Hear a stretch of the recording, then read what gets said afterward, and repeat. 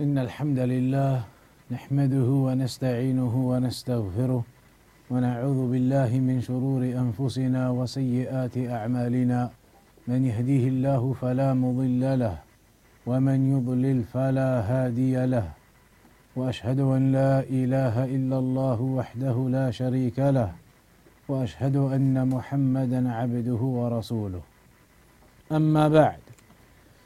So in the chapter regarding the names and attributes of Allah subhanahu wa ta'ala, the last particular topic was regarding the face of Allah subhanahu wa ta'ala and the eyes of Allah subhanahu wa ta'ala. What did we mention regarding the latest topic, the eyes of Allah subhanahu wa ta'ala? In the hadith, it had mentioned what? When those companions were talking about Dajjal, and the Prophet ﷺ heard them, and then he said to them, indeed, Dajjal is one-eyed, a'war, and your Lord is not one-eyed. So the scholars, they deduced from this that Allah subhanahu wa ta'ala has two eyes. That's because the example the Prophet sallallahu alaihi wasallam gave was something very specific to the one-eye issue. He said, Dajjal is one-eyed. Your Lord is not. Which the scholars said means therefore Allah has two eyes. If somebody was to say that the meaning of the hadith is open, your Lord is not one-eyed, so maybe multiple eyes. Why are you saying the meaning of it is therefore two? Who can answer? The hadith said, the Prophet ﷺ said, Dajjal is one-eyed, your Lord is not one-eyed. Dajjal is one-eyed, your Lord is not one-eyed. As it mentioned, إن المسيح الدجال أعور العين اليمنى كأن عينه عنبة طافية. Mentioned about the eye of the Dajjal, his right eye, that it is like a floating grape. And the Prophet ﷺ has said to them, had mentioned to them, that indeed your Lord لَيْسَ بِأَعْوَرٍ, that Allah subhanahu wa ta'ala is not one-eyed, like the Dajjal is one-eyed. But what if somebody said, well, that can just mean multiple eyes for Allah then? Allah is not one-eyed like the Dajjal. That's open. 3, 5, 10, multiple. Why are you saying that when the Prophet ﷺ said, the Dajjal is one-eyed, your Lord is not, that this must equal two eyes then? Why can it not just mean anything more than one?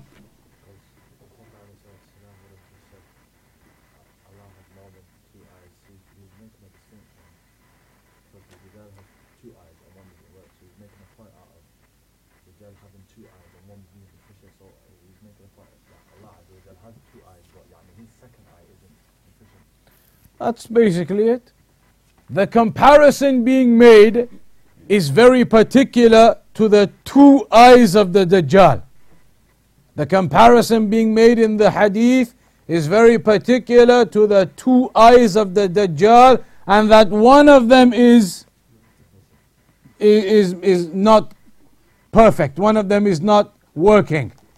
Mentioning two eyes, one of them is not functioning.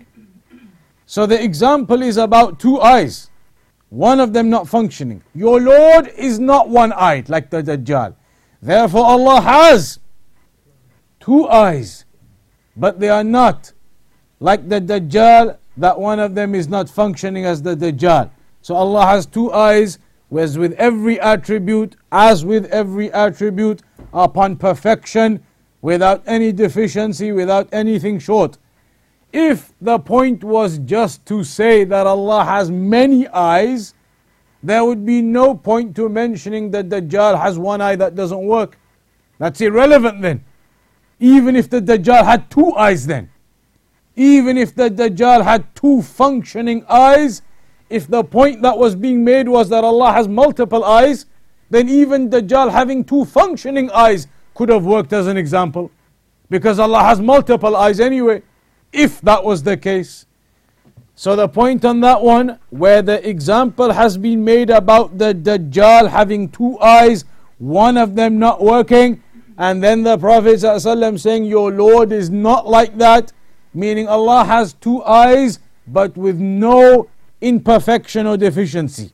Two eyes upon perfection.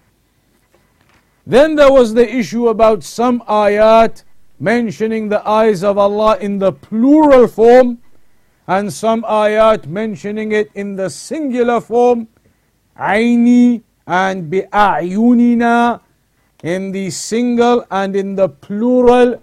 So how do you combine all of that?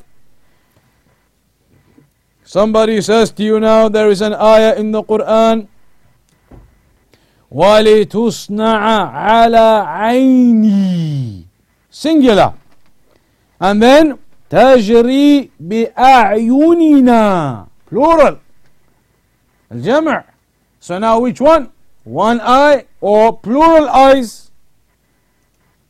One ayah saying وَلِتُصْنَعَ عَلَى عَيْنِي, single.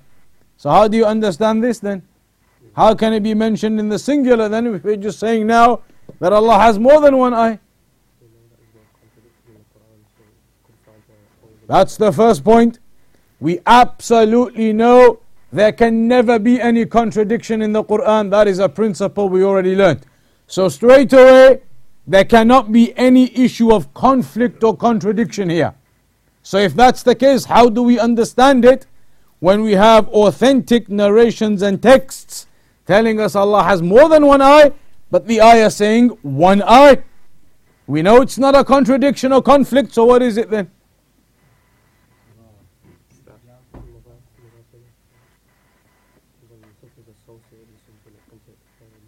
So there's an Arabic rule which you're only really going to understand in Arabic, but the basic rule being something singular when it is made into a construct of the mudaf ilayhi, it is joined to something. When two Arabic words are joined in that way, the singular word grammatically in Arabic as a rule no longer necessitates singular. The singular thing no longer necessitates singular. Like وَإِن تَعُدُّوا نِعْمَةَ اللَّهِ, ni'mah wahida, only one. The meaning is plural, the ni'am, but it's the singular. The singular, it is mudaf. When you make it mudaf ilayhi, then it doesn't mean only one, it means more than one. So that singular doesn't necessitate singular. There is no contradiction there. That we all covered the last time.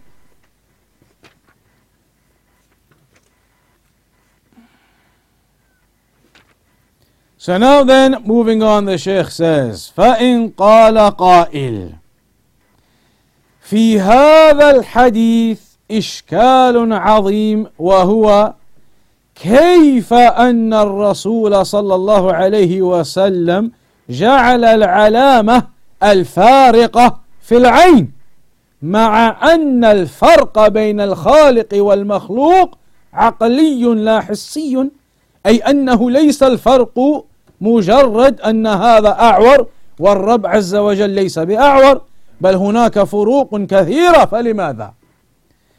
Shaykh al-Uthaymeen, he now brings up this point. In the hadith, the Prophet sallallahu alayhi wasallam said, Dajjal is one-eyed, your Lord is not. So the difference being made between the Dajjal and Allah is in the issue of eyes. If somebody says, but that is such a minor thing, why would the comparison or the difference, not the comparison, the difference, why would the difference be explained over the issue of the eye?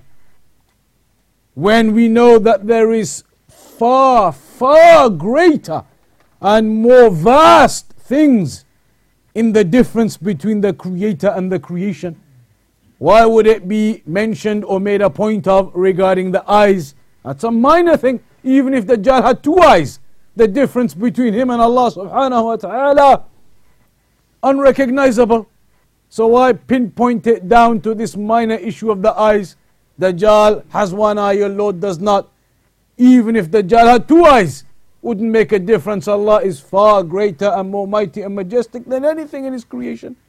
So why was this type of example given? That's the point the Shaykh wants to bring up. Why did the Prophet ﷺ bring about this point which may appear to be very minor? Eyes, when we know that the difference is far, far greater than that between the Creator and the creation. The Shaykh says, إن الرسول صلى الله عليه وسلم ذكر هذه العلامة الحسية. The Prophet صلى الله عليه وسلم made a point of this physical sign, the physical sign of the eyes of the Dajjal, made a point of this physical issue, لأن المسألة أنه إذا جاء الدجال اندهش الرجال وضاعت العقول فالعلامة الحسية أسرع إلى الإدراك من العلامة العقلية، لأن العلامة العقلية تحتاج إلى مقدمات وربما يذهل الإنسان عنها في تلك اللحظة، لكن العلامة الحسية واضحة كالعلامة الأخرى التي ستأتي إن شاء الله في الحديث الذي بعده، وهي أنه مكتوب بين عينيه كافر، فهذه أيضا علامة حسية. So the Shaykh says the reasoning behind the Prophet ﷺ making a point on the issue of the eyes of the Dajjal, even though that is such a minor issue compared to the Dajjal and what he is and the Lord and the Creator Allah subhanahu wa ta'ala, the point of making the issue on the eyes and bringing that to everyone's attention is because when the Dajjal comes at the end of time, he will of course deceive many people, and many people will fall under his trap. So the Prophet ﷺ gave us a physical point, because a physical reference point is far easier to grasp quickly than something you have to think about. Something physically you can see is far easier to grasp and to comprehend than something you have to think about in an abstract manner. The Prophet ﷺ could have told us about the Dajjal and all types of issues regarding the Dajjal, but they may have been issues that are not physically visible. Those types of issues would take longer to comprehend. Whereas at the end of time, in that situation, in that scenario, then people, if they have to work out the Dajjal from abstract concepts, it would be greater in fitna. But a physical thing mentioned about his eyes, that's how he's going to look, is something easily comprehensible. It is easily understood and seen, and that sign is clear. Just like we're going to come to the other hadith inshallah, where it mentions about the writing between the eyes and the forehead of the Dajjal, another clear, apparent, physical sign to determine the Dajjal. وَالنَّبِيُّ صَلَّى اللَّهُ عَلَيْهِ وَسَلَّمْ أَفْصَحُ الْخَلْقِ وَأَنصَحُهُمْ. And the Prophet ﷺ was the most eloquent of the people and the most sincere in his advice to the people. ذكر العلامة التي لا تحتاج إلى مقدمات ولا إلى إعمال فكر، بمجرد ما يرى الرجل هذا الخبيث الدجال يعرف أنه ليس برب. So as soon as the people see the Dajjal, because remember, the Dajjal claims to be what? Claims to be the Lord. He will claim to be the Rabb. When he comes, he will claim to be the Lord. So now the people need a way to distinguish that he is not the Lord. There could have been many different things that the Prophet ﷺ could have told us for us to identify that he is not the Lord. But he gave us a simple physical sign that your Lord is not one-eyed. Your Lord is two-eyed. So when the people see the Dajjal claiming to be the Lord, but they see that he is one-eyed, a physical sign, blatant, then it's clear straight away. Doesn't require any thought. Doesn't require any working out. Okay, Allah has these names and those attributes, etc., etc. Does this claimant have those? It doesn't require any background. It doesn't require any thought. It's a physical sign for the people to identify your Lord is not one-eyed. This claimant to being the Lord is one-eyed, so he cannot be the Lord. So the Shaykh mentions the Prophet ﷺ being the most eloquent in his language and usage of words, and being the most sincere in his advice to the people, gave them a clear and blatant and easy sign to distinguish that the Dajjal is not the Lord when he comes and claims to be the Lord. فهذا هو وجه كون النبي صلى الله عليه وسلم ذكر هذه العلامة الحسية دون أن يكون هناك علامات عقلية، وإلا فمن المعلوم أفمن يخلق كمن لا يخلق، على أن هذا الدجال يوهم الناس أنه يخلق، يأمر السماء فتمطر والأرض فتنبت، يقتل الرجل فيحييه، فيحصل في هذا لبس.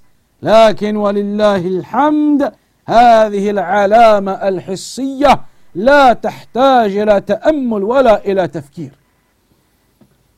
So the Shaykh highlights this hadith again, saying that in reality there are so many other great things that could have been mentioned to highlight that the Dajjal is not the Lord.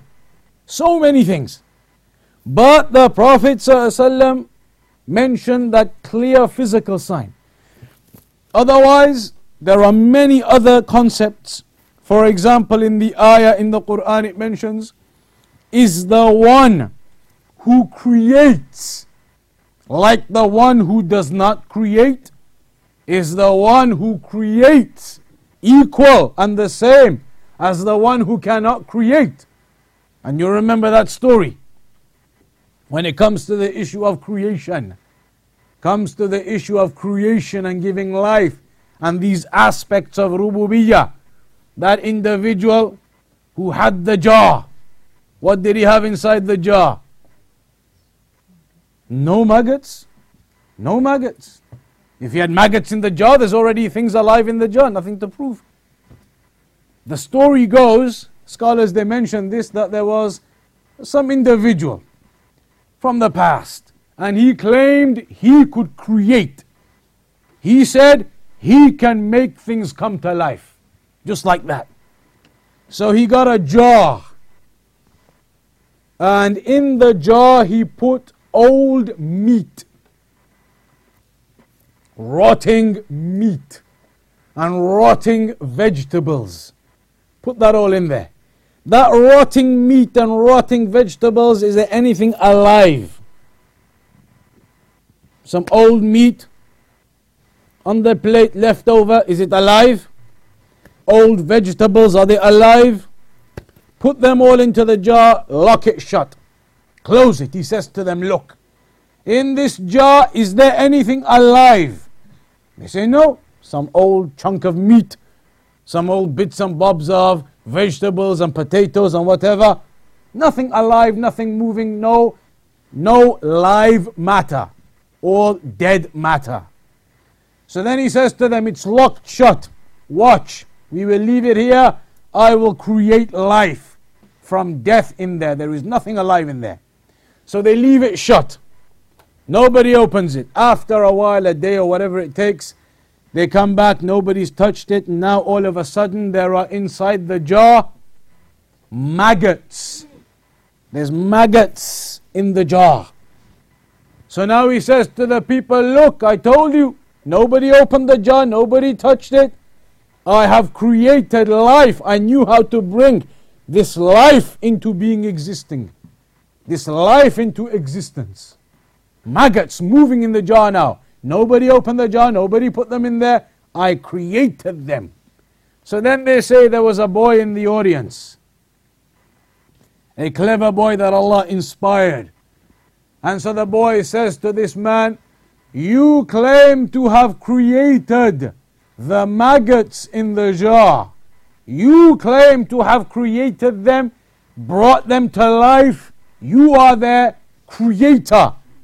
So tell us, if you don't mind, of course, how many maggots did you create in the jar? So now in that jar, all the maggots are moving around. How many are in there? Even if you try to count, they're all crossing over each other. You can't count. So the man didn't know.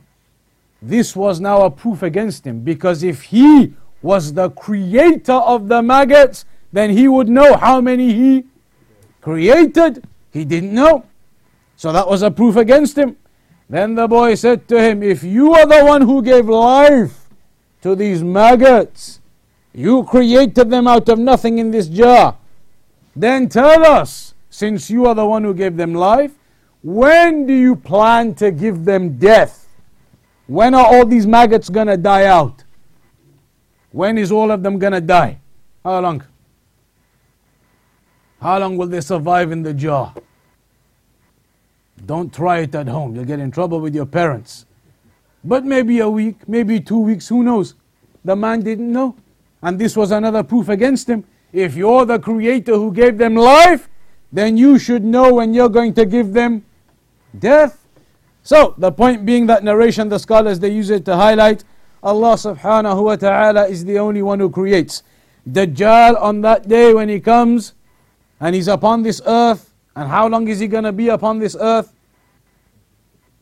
40 days? This is another one of those classical mathematics ones that always comes up and nobody gets it.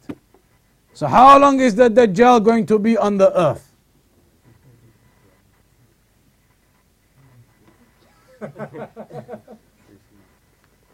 How long is the Dajjal going to be on the earth? Huh? 40? This is like the hadith. كم بين النفختين قال أبو هريرة 40 قالوا 40 يوما قال أبيت قالوا 40 شهرا قال أبيت 40 سنة قال أبيت. So you say now 40. 40 what? 40 what? 40 days. So the Dajjal is going to be on this earth 40 days. 431 days. The hadith says what? 40 days. But the first day is going to be like a year. The second day is going to be like a month. The third day is going to be like, in the hadith it says, كَجُمْعَةٍ, like Friday, like a week. Because Jum'ah in Arabic refers to a week. So the third day is going to be like a week. 40 days. But take into consideration, the first day is going to be like a year. The second day is going to be like a month. The third day is going to be like a week, and the rest of the days as normal days. So how many is it altogether now?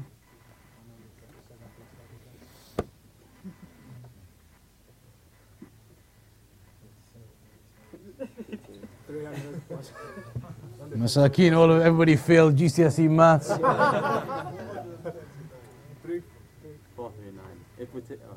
No, we want some figure which is understandable. 1 year. 430 something days, nobody knows. Give us a figure which is understandable to everybody. 1 year, 2 months, 2 weeks.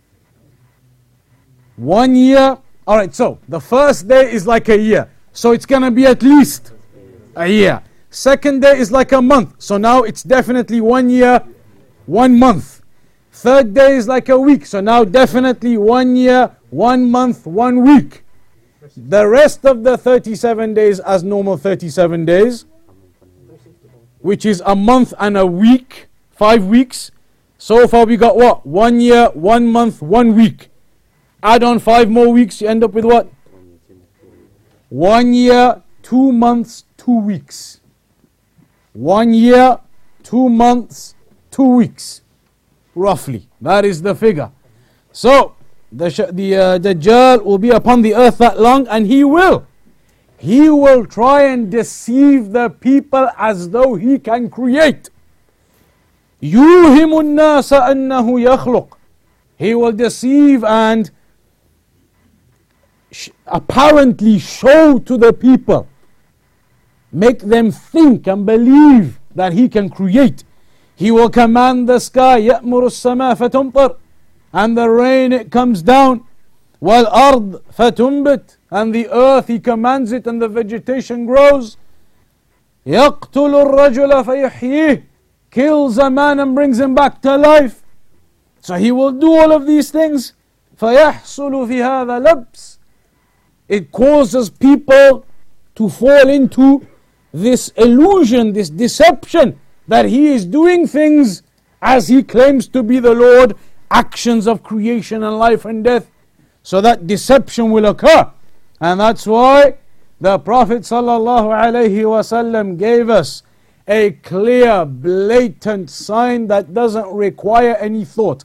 Even if he's doing all of these things, these illusions and deceptions and these things that Allah allows him to do, even if he's doing all of that and claiming to be the Lord, you can see a blatant sign on him that indicates to you he is not the Lord, because the Prophet ﷺ has said, your Lord is not one-eyed, Dajjal is. He will be one-eyed. That is the point. وفي هذا الحديث دليل على عظم فتنة الدجال. The hadith indicates to us the greatness of the trial, the fitna of the Dajjal. Just like in the hadith it mentions, every prophet warned his people against the Dajjal. لأن النبي صلى الله عليه وسلم أخبر أنه ما من نبي إلا أنذر قومه الأعور الدجال.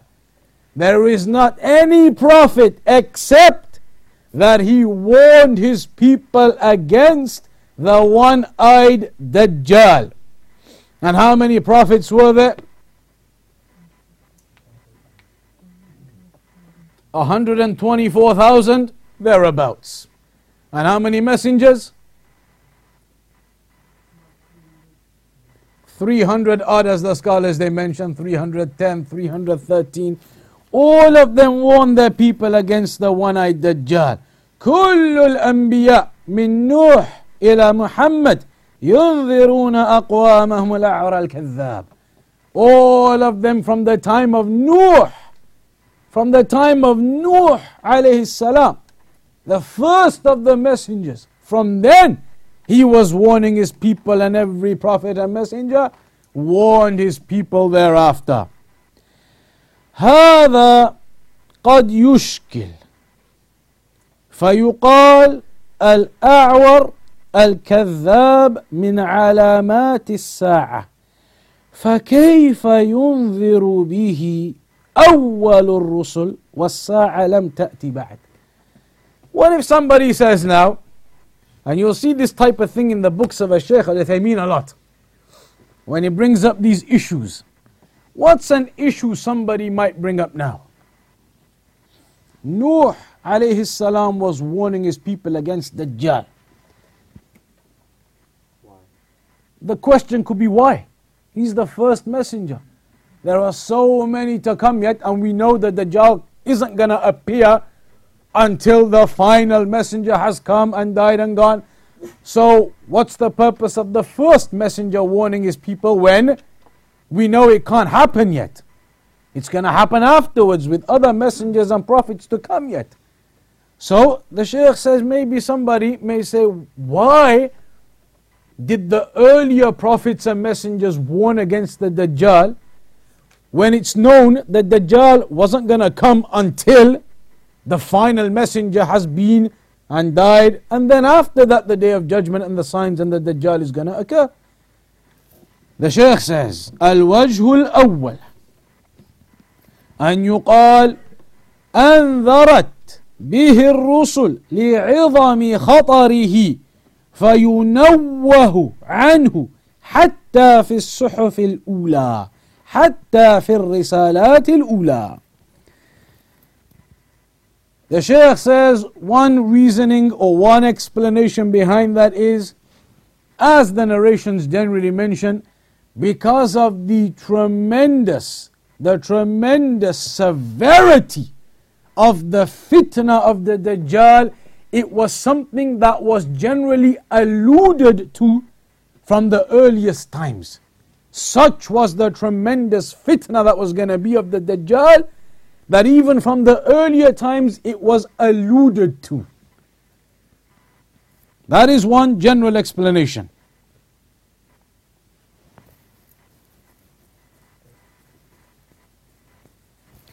So he says, فَلِعِظَمِ خَطَرِ هَذَا الرَّجُلْ أَنذَرَتْ بِهِ الرُّسُلُ وَإِنْ كَانَ لَا يَخْرُجُ إِلَّا فِي آخِرِ الزَّمَانِ. So because of the size of the fitna that was going to come with the Dajjal eventually, the earlier prophets alluded to it as well, simply because of the tremendous nature of that fitna that was to come at the end of time.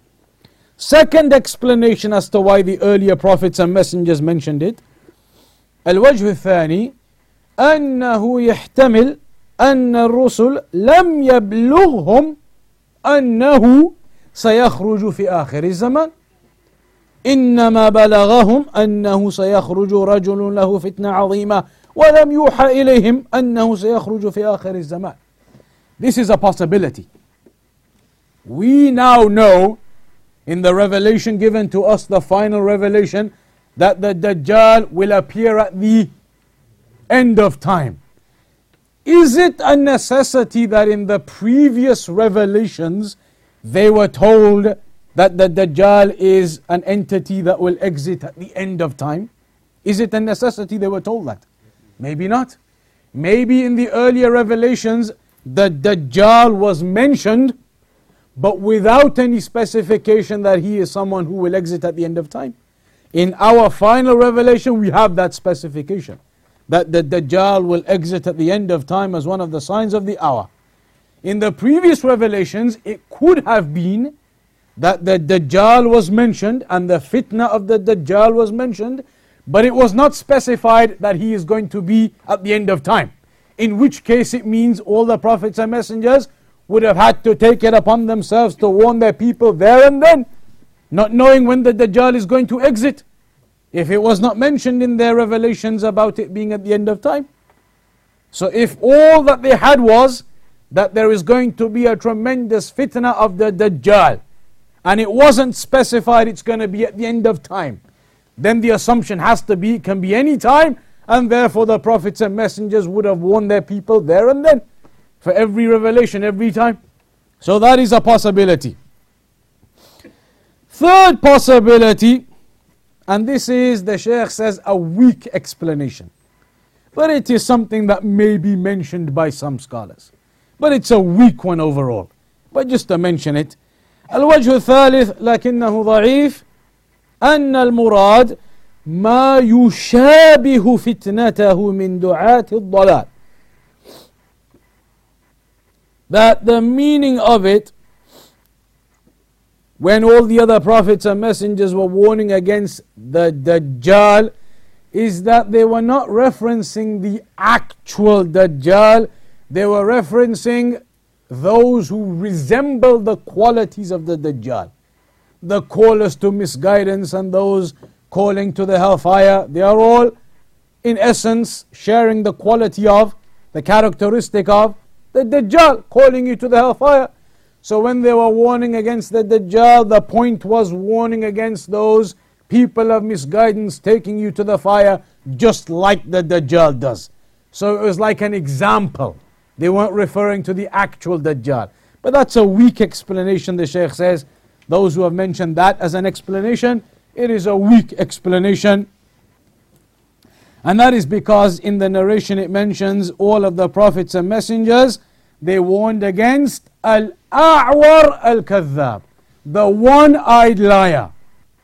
So then upon this explanation, that would mean that there just happened to be people of misguidance who were all one-eyed, and that's not very strong.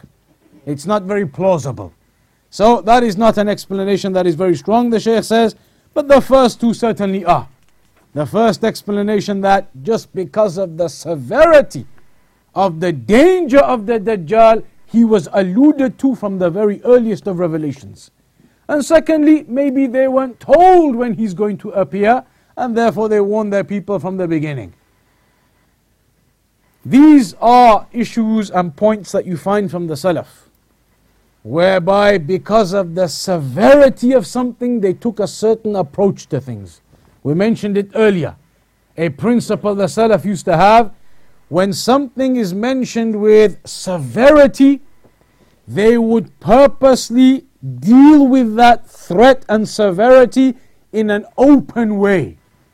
So when they used to see people committing minor shirk in the times of the Salaf, if they saw someone committing minor shirk, not major, minor shirk, some type of minor shirk, a shirk al-asghar, they would refute that person, enjoin the good, forbid the evil, clarify and explain to him his action is minor shirk, but they wouldn't clarify and tell him it's minor shirk. They would refute him using evidences that were actually applicable to and referring to major shirk, even though they knew what he had been doing was only minor shirk. They wouldn't tell him that. They would use evidences of the severe nature that are referring to major shirk and clarifying it to him and enjoining the good and forbidding the evil. Why? Even though he's only doing minor shirk, why put those heavy evidences of major shirk upon him? Because of the severity of the action. Shirk, in whatever form, it is something severe. So they wanted to highlight the severity of what he'd done, even if it was only minor shirk. That's going to lead on to major shirk. So to highlight to him and to hit him with the full force of what he's done, and to give him the full force of realization of the badness of his act that he's done, even if it is only minor shirk, shirk nevertheless, they would use evidences of the severe nature upon him, so that he is going away with some serious thought and some serious realization upon what he's done. So these explanations are valid, and perhaps it was due to the severity that they were mentioned from the earlier times. Then the Shaykh goes on to say, وَعَلَى كُلِّ حَالٍ فَإِنَّ رَسُولَ اللَّهِ صَلَّى اللَّهُ عَلَيْهِ وَسَلَّمْ أَنذَرَنَا بِهَذَا الْأَعْوَرَ الدَّجَّالِ إِنذَارًا لَمْ يُنذِرْهُ أَحَدٌ مِنَ الْأَنْبِيَاءِ قَبْلَهُ وَفَصَّلَهُ تَفْصِيلًا تَامًّا وَقَدْ كُتِبَ بَيْنَ عَيْنَيْهِ كَافِرٌ يقول مكتوب بين عينيه كافر. وقد جاء في بعض الروايات بتفريق حروف كافر، يعني مكتوب كاف فا را، وفي بعض الروايات كافر، فيحتمل هذا أو هذا، ولكن المعنى أن العلامة لا تختلف. So one of the other signs of the Dajjal will be that it is written upon his forehead between his eyes, kafir. It is written upon his forehead between his eyes, kafir. And in some narrations it says it's the letters kaf, fa and ra. Some narrations it mentions the letters are written independently, kaf, fa and ra. And sometimes you hear the scholars explaining with the narration of kafir. But in either sense, in either way, it is the same thing. It is another clear and blatant and open sign for the people that this individual is not the Lord, he is indeed a disbeliever. لكن من يقرأ هذه الكلمات, who will be able to read that? Because if it is that apparent, written upon him kafir, then surely everybody can see that and nobody will follow him. But there is a point regarding that. يقرأها المؤمن سواء كان كاتبا أو غير كاتب. The believers, they are the ones who will be able to read that upon his eyes or between his eyes. The believers will be able to see that, whether they are able to read or not. Illiterate believers will be able to read that. So the believers will be able to read that whether they are literate or illiterate. ولا يستطيع الكافر أو المنافق أن يقرأها ولو كان من أعلم الناس بالكتابة. As for the disbelievers or the hypocrites, they will not be able to read that even if they are the biggest experts in literacy. Even if they are the biggest experts in literacy, in being able to read, they won't be able to read that, they won't be able to perceive that. And there's the ayat in the Quran, it mentions it, وَجَعَلْنَا مِن بَيْنِ أَيْدِيهِمْ سَدًّا وَمِنْ خَلْفِهِمْ سَدًّا فَأَغْشَيْنَاهُمْ فَهُمْ لَا يُبْصِرُونَ. Made a covering upon them so they cannot see. So they will not be able to read. وَالْمُؤْمِنُ يَقْرَأُهَا وَلَوْ كَانَ أُمِّيًّا. The believer will be able to read it even if he is illiterate. وَهَذَا مِنْ آيَاتِ اللَّهِ عَزَّ وَجَلَّ. This is from the great signs of Allah that this will occur. And then one more issue the Shaykh mentions, مسألة بالنسبة للوجه الثاني إذا كان الأنبياء لم يعلموا أن خروج الدجال يكون في آخر الزمان فإن الله يعلم ومع ذلك فقد أمرهم بالإنذار به. Again, going back to the point of all the prophets warning against the Dajjal, second point was maybe they did that because they didn't know in their revelation that the Dajjal is going to be only at the end of time. But then, if that's the case, of course Allah knows that. Allah knows that. So why is it the case that Allah still commanded them and revealed to them about the Dajjal? Allah knows that the Dajjal isn't going to exit yet. So why did Allah reveal to them information and tell them about warning against the Dajjal then? Al-Jawab, ذَلِكَ لِلتَّخْوِيفِ مِنْهُ. In order to bring about fear from the Dajjal, to be precautious from the fitna of the Dajjal. إذن ذكرنا أولا أن لله عينين اثنتين لا نتجاوز ذلك. Therefore the point of all of this is the names and attributes of Allah, that Allah has two eyes and we don't go beyond that. Also الجمع بين صيغة الإفراد وصيغة الجمع. ذكرنا أنه لا منافاة بين صيغة الإفراد وصيغة الجمع. We mentioned there's no issue, no conflict between the singular word being mentioned and the plural word being mentioned. Grammatically in the language, there's no issue in that for those who understand that point of Arabic. And that's an important point. When the people of innovation come to you with debates and arguments, often they do not even understand the basics of the Arabic language. They have interpreted something and it doesn't mean that at all. They have interpreted something and it doesn't mean that, and the grammar doesn't prove that. Like in the ayah regarding when Musa alayhi salam said to asked Allah to allow him to see him.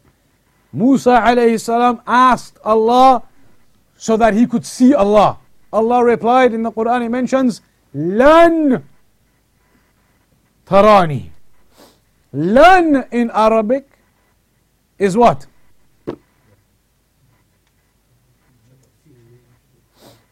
In Arabic, what do you call it? It is حرف النفي للمستقبل. So they say it is a particle, a word in Arabic, the word lan, a word in Arabic to indicate future tense negation. You say lan أذهب إلى whatever. I am not going to go to such and such. It is future tense negation. So in the ayah, Allah says to Musa alayhi salam upon his request to see Allah, Allah says, Lan tarani. That you will not see me, referring to the future tense, you're not going to see me. You're never going to see me. It can be understood in English, the way to explain it, you're never going to see me, i.e. future tense negation. Into the future tense, you're not going to see me. So some of the people of innovation said, there, Arabic language, clear proof, lan tarani, you will never see me. But this is because of their ignorance of the Arabic language. Lan does not mean negation into the unlimited future. It doesn't mean never ever, basically. Lan in Arabic does not mean never ever. It doesn't mean negation to an infinite amount. It means negation into the future to a limit. And they've mentioned that in the books of grammar. In the books of grammar, Ibn Aqil and others from the famous grammarians, they used to say things like, he's an absolute ignoramus, the one who thinks that lan means an absolute negation into the future. It doesn't. So knowing the Arabic language is an important point in understanding these affairs too. Final issue to round off on then. We've explained the ayah that mentioned one eye and the ayah that mentioned multiple eyes. That the ayah that was mentioning one eye doesn't necessitate one because of the combination in the Arabic language. That's no problem then. How do we though explain the multiple usage with the dual usage? In the hadith and in places it mentions the two eyes. How do we combine the concept of two eyes with plural? One we can. You have the simple Arabic attachment rule. That's done. 2 and 3. How do you combine 2 and 3? 2 and 3 are obviously different. How do you combine these to make it mean the same thing?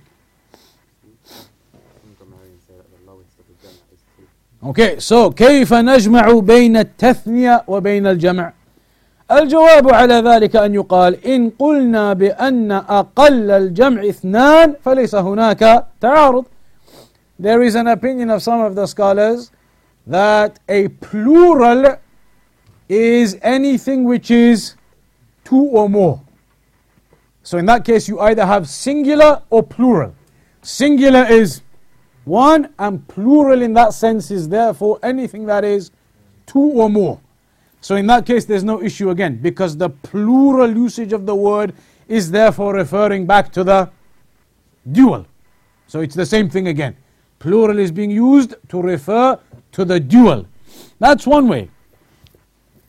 وإن قلنا بأن أقل الجمع ثلاثة فالجمع هنا إنما هو للتعظيم والتناسب بين المضاف والمضاف إليه، لأن الجمع يراد به التعظيم مثل قوله تعالى إنا نحن نزلنا الذكر، وقوله تعالى إنا نحن نحيي الموتى.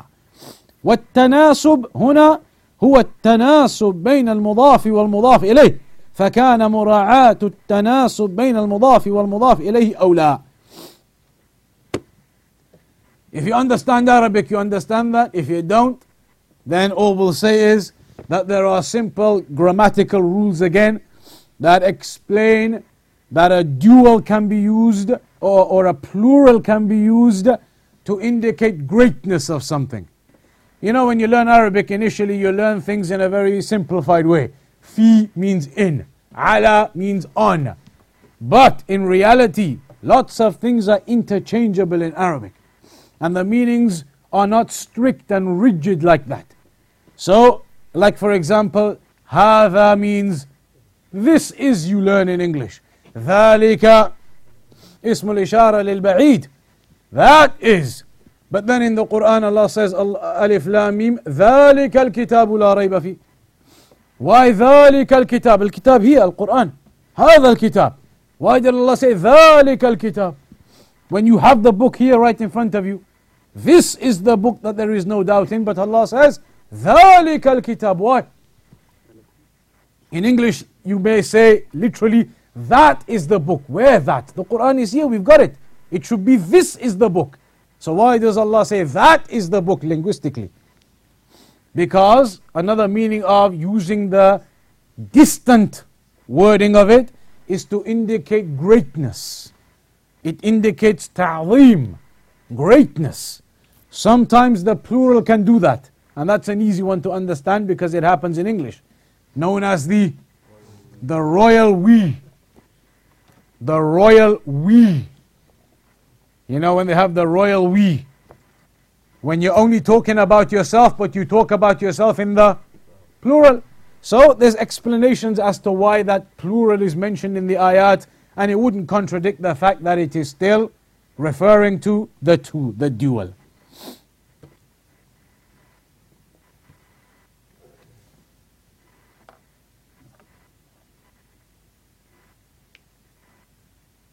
That's why we're going to conclude today. We'll start with the next chapter, chapter 18. From next week, inshaAllah ta'ala, after Salat al-Isha again. Up until then, we'll round off for tonight then. Wa sallallahu ala nabiyyina Muhammad wa ala alihi wa sahbihi ajma'in.